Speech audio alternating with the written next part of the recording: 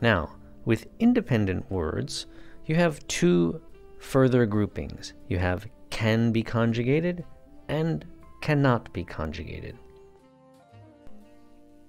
To illustrate the kinds of words that can be conjugated or cannot be conjugated, let's take a look at a sentence just slightly different than the last one. 僕は面白くない雑誌を読んだ。僕は面白くない雑誌を読んだ。Okay, so basically this sentence means I read a magazine that was not interesting.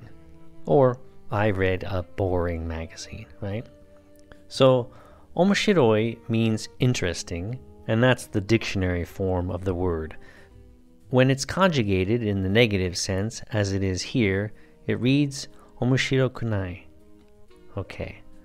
The second word that has the ability to be conjugated is the verb. And we've seen this before, right? So, dictionary form is yomu, it's past tense, so it's conjugated as yonda. There are two additional independent words in this sentence, boku and zashi. Both of those words cannot be conjugated. So, overall, two words that can be conjugated, two words that cannot be conjugated. Let's take this just one step further. Adjectives and verbs, which are independent words and can be conjugated, are referred to in Japanese as yogen. Nouns and pronouns, which are also independent words but cannot be conjugated, are referred to as Taigen. Let's look at an additional sentence. 雑誌は面白くない。雑誌は面白くない。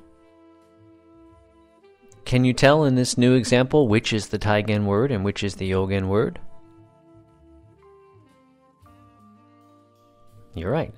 The Taigen word is in the subject block, and it's zashi, and in the predicate block is our Yogen word, the conjugated version of omoshiroi. What we'd like to illustrate here is this subject block has a love for Taigen words, specific requirements that Taigen words exist in that subject block. So we can use zashi here, no problem. But what about Dazai when he starts playing with this first sentence of his? He has a clause in there. When that happens, you need to change and play with the grammar a little bit. Because placing anything other than a Taigen word in that subject block throws the grammar out of whack, we need to play with it a little bit, right? Like I said. So if you were to place a Yogen word in that subject block, a verb or an adjective, then they're going to need the help of this little no that we call the Taigen maker.